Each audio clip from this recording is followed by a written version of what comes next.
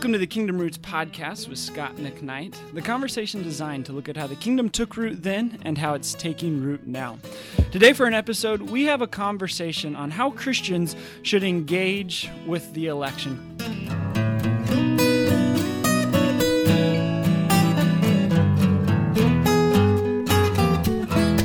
Scott, so we've got an important topic today, but before we get there, wasn't there a baseball game or something that happened last night that was kind of important? It was epic creating and century ending and a new movement establishing because the Chicago Cubs won the World Series. And this is what's funny for me. My son is the assistant scouting director for the Chicago Cubs. And I've been saying for 4 years, I've been telling people for 5 years, the plan that was in works for the Cubs. And I would say to students, in 4 years, we're going to compete. In 5 years, we got a chance for the World Series. It's exactly what happened. I mean, it was a close game, obviously. Yeah, it was a close series. Man, was that tough. was exciting. I mean, it was tough with the Giants, it was tough with the Dodgers, and it was tough with the Indians. But the Cubs have done it, and they were the best team in baseball during the summer. Yeah, they were. And so in that sense, they were deserving of a World Series, and they came back last night after they almost lost it.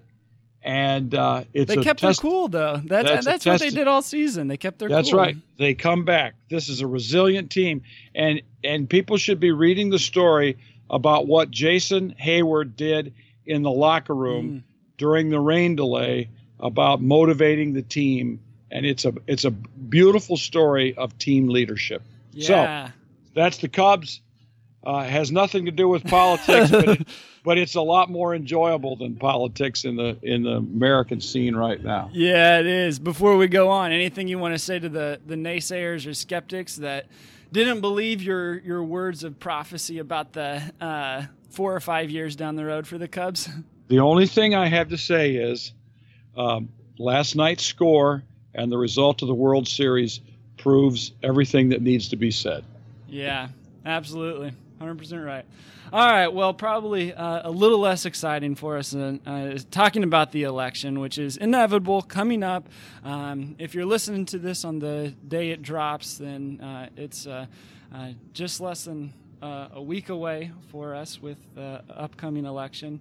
And it stirs questions in us as Christians. How are we supposed to be focused on being God's kingdom here on earth? And how should we engage in issues with things like the election and the government coming up and all of those things wrapped up together in that type of idea?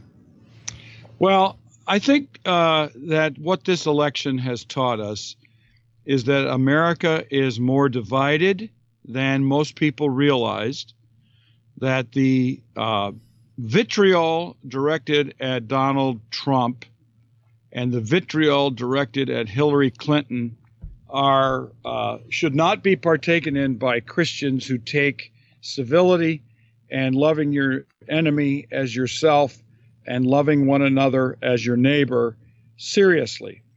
But I think that it has not only taught us that the American nation is divided, but that we have a large pocket, let's call them Trump supporters, of very resentful, deeply disappointed people to whom the church needs to find a way to minister and whom the church needs to acknowledge as human beings made in the image of God that deserve to be heard, and their voice needs to be on the table. So I think the election has revealed some great fissures, but also some great opportunities for the church to refocus what it's doing and begin to treat all people as made in the image of God and in need of redemption, and to be a part of the church. Yeah, I love that you bring that up. And how do we approach the conversation with having a view of people that we see the image of God in them, no matter who they are, no matter what beliefs they hold to, no matter what political party they might adhere to or a candidate that they might support, that before we can have a conversation or a disagreement or an agreement, we have to see that reality that more than anything, this person is somebody who has the image of God and bears that in their life. And I don't know. I love that. I don't think before we can go on, we can go anywhere else other than that. Yeah. And Chaz, in the history of American political life and the participation of the church in the political process, and let's not be silly here, from the very beginning, the United States, or even the colonial America, and before it became the United States, the Christians were deeply involved in politics. In fact, virtually running cities and states. All you have to do is read about colonial Connecticut, and you see that Puritans had a huge influence on what was being done and what was being decided. They were, to use the expression of Francis Bramer, a brilliant historian of early American history, they were building a new Jerusalem. So there has been this tradition, and I like to say, my approach to things is to find core and essential ideas rather than to splinter it into 72 different nuances, because I want to communicate to people in the church rather than just simply in the academic community. But in the academic community, we can break things into various theories. But I think that there are two basic terms involved in how American Christians involve themselves in government and what their aims are. And one of them is transformation, and the other one is liberation. The transformationists, and I think that would include the Puritans, but it also comes to expression in a great Dutch theologian, politician who had a huge influence in the United States, and that's Abraham Kuyper. And then after Kuyper, a variant of that with some existentialism thrown in and from a more mainline orientation was H. Richard Niebuhr. But I think common to all these three, from the Puritans all the way to Niebuhr, and there are great differences, but common to all three of them is the theme of transformation.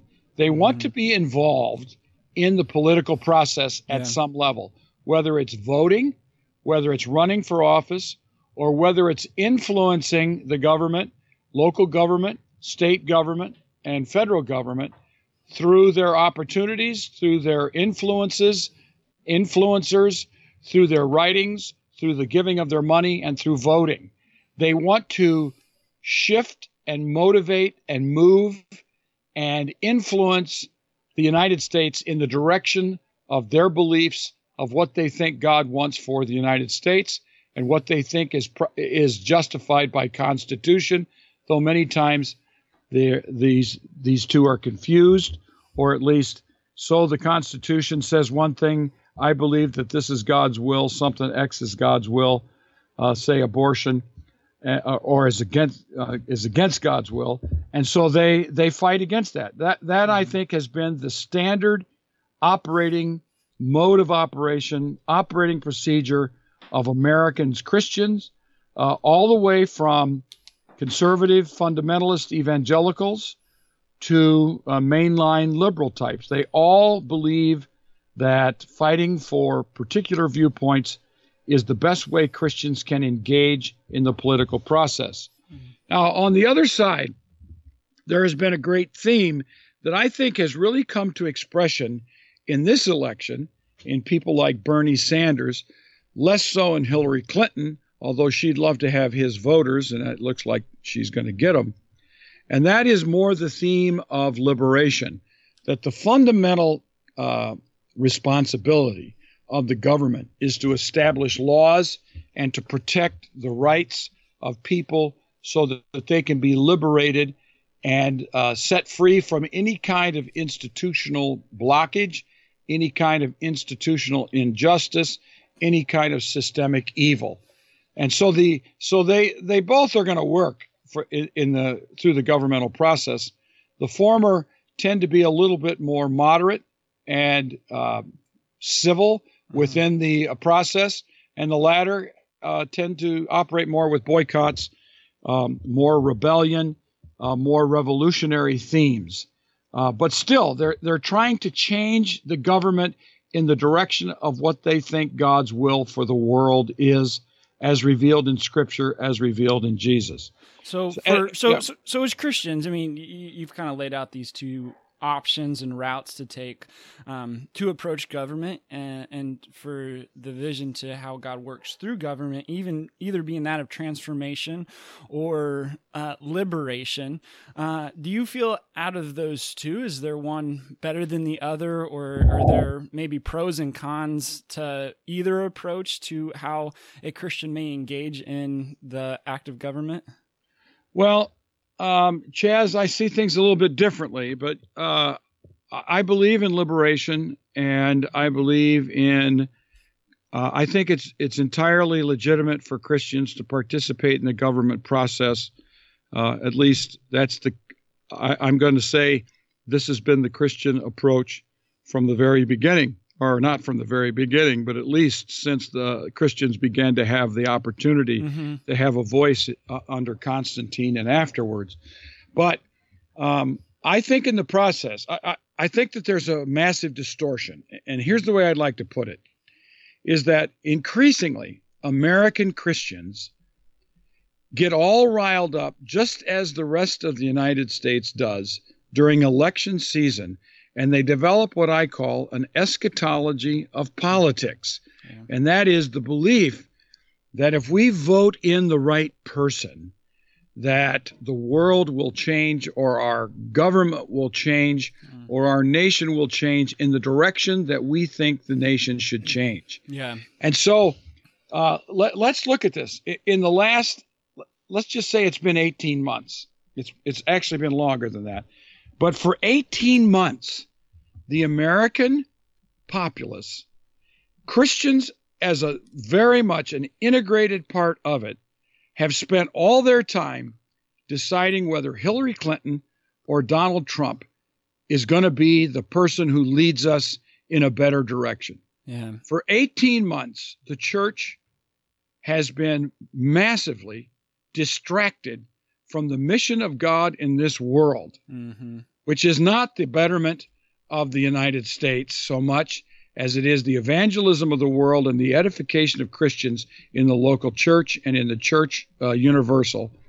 But the churches have been massively distracted from their mission because they've become, along with the rest of the world, obsessed with political process and belief that if we get the right leader, our nation is going to be a better place. Let's face it, this is almost a belief in or a theory of redemption through political process. I find this to be disgusting theologically and unrooted in Bible, but more importantly, it focuses us on the wrong thing in political process as the means of redemption, and prevents us from seeing that the means of redemption is through the cross and resurrection of Jesus, and the locus of that redemption being in the church. And how many Christians today are so obsessed with the political process that they have very little to do now with the church. They just, right now, we're sitting on the precipice. If Hillary becomes the president, the world will be a better place. Or if Donald Trump becomes the president, the world will be a better place. And in saying that, we are deconfessing that the world will only become a better place when it is redeemed through Jesus Christ. Yeah, absolutely. Couldn't agree with you more. You know, I had a interesting story that I think reflects this back in the 2012 election with Obama. And there was somebody who went to Facebook who was not an Obama supporter. And when he got elected in for the presidency for a second term, this person went to Facebook and wrote, going to sleep tearful and worryful about our future and what's to come of America. And I had a professor who in college talked about this, and we were dialoguing it, and he made the great observation, because this gal was a Christian believer in Christ, and saying, making this statement about falling asleep weeping, and he asked the question, well, when was the last time that you fell asleep weeping about all of those who don't know Christ, about all of those who face violence every day, about all of those who go hungry to bed? And I thought that was a good question of framing how we see this idol of power, and just like you said, voting in the right person and having an eschatology of politics, and really, like you said, the danger that is, and the massive distraction that it is for the church and the mission that God has for us in the world. Yeah, and my emphasis is not that Christians shouldn't vote. Right. I do think that Christians ought to think a little bit more intelligently about whether they should vote or not, and really what impact it makes. I make this casually. In my lifetime of paying attention to the political process and the candidates and the presidents of the United States, I think only two presidents have really made a big impact, and that was Ronald Reagan in the 80s, and it looks to me like Obama has made a big impact, because the nation is shifting toward more. I think it's clear the nation is shifting toward a more leftist orientation to politics, and so in the end, Obama was not able to achieve all the things that he promised he would be able to achieve. Sure. Neither will Clinton, and neither would Trump, which I think his chances of being elected are about zero. I think Nate Silver puts him at 18% or something like that. But my point would be that, and there's been an increasing emphasis among evangelical Christians since the days of Jerry Falwell and the Moral Majority on Ronald Reagan, and there's been a mirror reaction on the part of Democrat progressive type Christians, who are now progressive type Christians and mainline, to become Democrat. So much so that if you see that someone is a member of an Episcopalian church or a Presbyterian church, one of the instincts you would expect is that they would be Democrats. Mm-hmm. And if you see that someone is a Southern Baptist or a part of the Evangelical Free Church, you would think that they are Republicans. When this happens, the church loses, the gospel loses, and Christians begin to lose their influence in the world and in the nation because they've become so politically aligned. My emphasis is not that we should avoid political engagement, which I think is completely legitimate Christian behavior for those people who think that's what they're called to do. Mm-hmm. My emphasis is that we need to learn to see the church as a politic. And that is to say, the kingdom of God is the redemptive work of God in Christ to create a new people under him, to follow his will, and to embody that will in space and time in the church and in the fellowship of Christians, not just on Sunday morning, but all the time, so that the church becomes an embodiment of justice.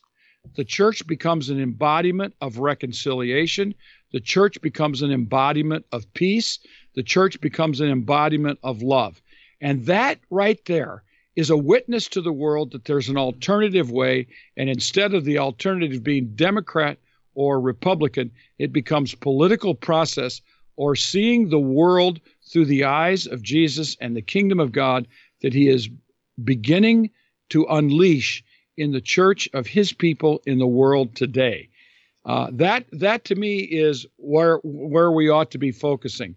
And then out of that, out of learning what it means to be just, peaceful, loving, and reconciling in a local community, we can begin to influence our neighborhoods and our communities and our nation through the witness of knowing what it looks like, through the witness of wisdom of what we've learned from it, and through the witness of embodiment. And at that point, the church becomes a credible witness to an alternative way, rather than simply one side, one part of the partisan political process. Yeah. So, Scott, I wonder if you have any I don't know, like specific practices or applications that any church community could take up to work to bring this reality that you just talked about, a politic alternative of justice, reconciliation, peace, and love. How do we foster that in our faith communities in such a way that we take the emphasis off the distraction that it can be, and us just being collected around our what's familiar and what we agree on, and what we see as being right, to focusing the church more on those things that you just laid out? Here's the first thing that we have to do. We have to know what our goal is.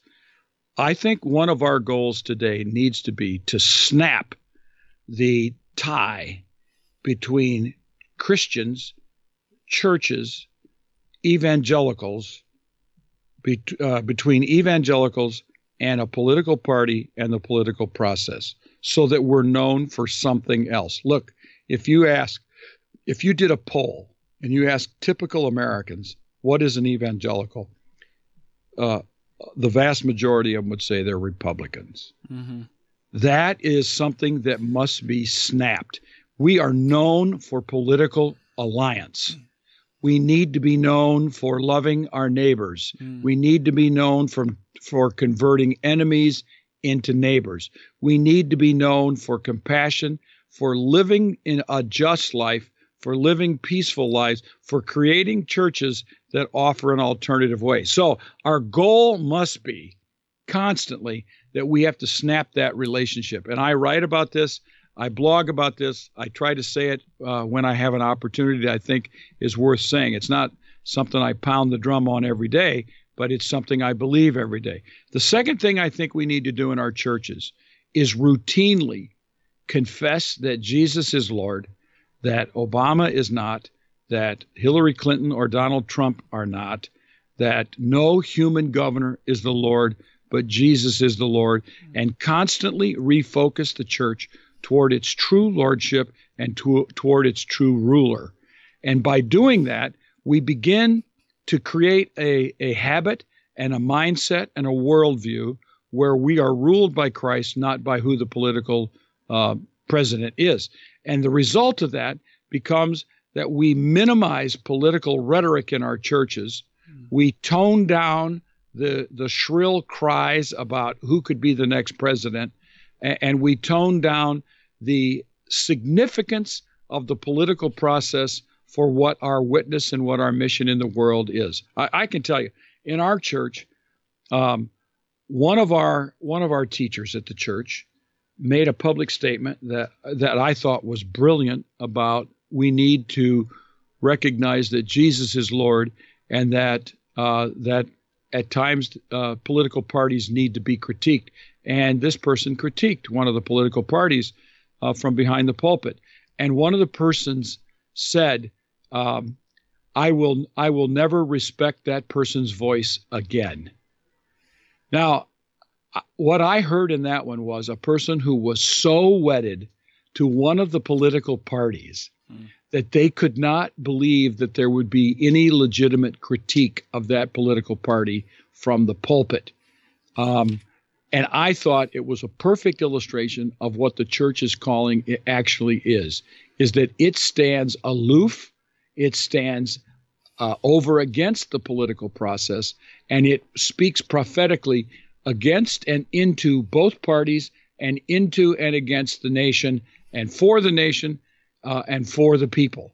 So I find this as a common problem, and we need constantly to declare that Jesus is Lord, and let that confession work out its implications in our churches today, so that people will hear a different message, not one that secretly is aligning with the Republicans or the Democrats, but one that is aligning itself boldly and clearly for Jesus, regardless of which political party wins. Yeah, I like that. Know the goal. I've heard it said before. We need to be known for what we're for, not what we're against. And yeah, that's so good. Yeah, and David Kinnaman has, and Gabe Lyons, I think, was the other Yep. author in that great book about unchristian and just the reality of that. If you wanted to check that out, it's a few years old now, but I think still has true and bearing research. And then coming back, and Dan Kimball's book. Yeah. They love Jesus and not the church, has a section on politics as well. And he does it very, very well, giving anecdotal evidence that many people critique the church because they think it's a political party. Now, frankly, I think sometimes the critique is not that it's that it's partisan in politics, but it's the wrong party for that person, which is, to me, is the same problem. It's just a mirror problem, rather than a real solution. Mm-hmm. Well, maybe a good last question for us to wrap up is when people who are in the church, because of whatever reason it may be that led them to have the beliefs and insights that they do on what's best for America, when the people of the church disagree, how do we have positive and beneficial conversations instead of just slinging mud at each other and creating further division that ultimately isn't ever helpful to the kingdom and the work of God in the world? Chaz, this is actually a brilliant question because it forces a solution from a different direction. How can we get along when we differ? Here's the problem, is that these differences politically are seen by too many people as so significant that we wonder how we can get along. Isn't this a mockery of what fellowship in Christ and under Christ is? When we have trouble fellowshipping with people who are Democrats or Republicans because we're the other party, then we've allowed our political alliance and allegiance and partisanship to determine who's in our circle or not. Mm-hmm. This is why we have to preach that Jesus is Lord and create different patterns of thought in the church and say, we can agree so much on Jesus Christ, so much on the gospel of grace, so much on our need to love one another and our commitment to one another, that what your political party is and what mine is so insignificant compared to our unity in Christ and our decision to follow Christ and to live under him as our true Lord and King, that we don't even have to raise the question of how we get along. I mean, I can tell you at our church, I feel very little tension in our church in politics. I see it occasionally, but by and large, most people seem to think that, we're united in Christ. We believe that Jesus is the Lord, and therefore that's what draws us together. Politics be damned. We are together with one another in Christ in church and in our fellowship with one another throughout the week so much that political partisanship is not a factor in our relationship. That's what we need to start practicing.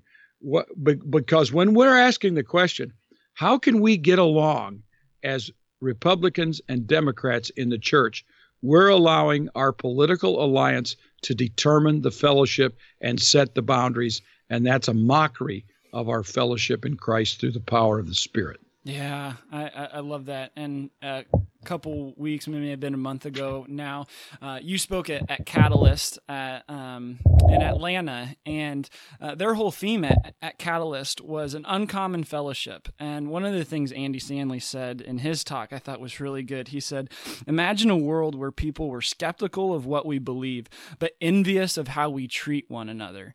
And I think that's that very same thing of, that's brilliant. I didn't hear Andy because I had to fly and speak somewhere else.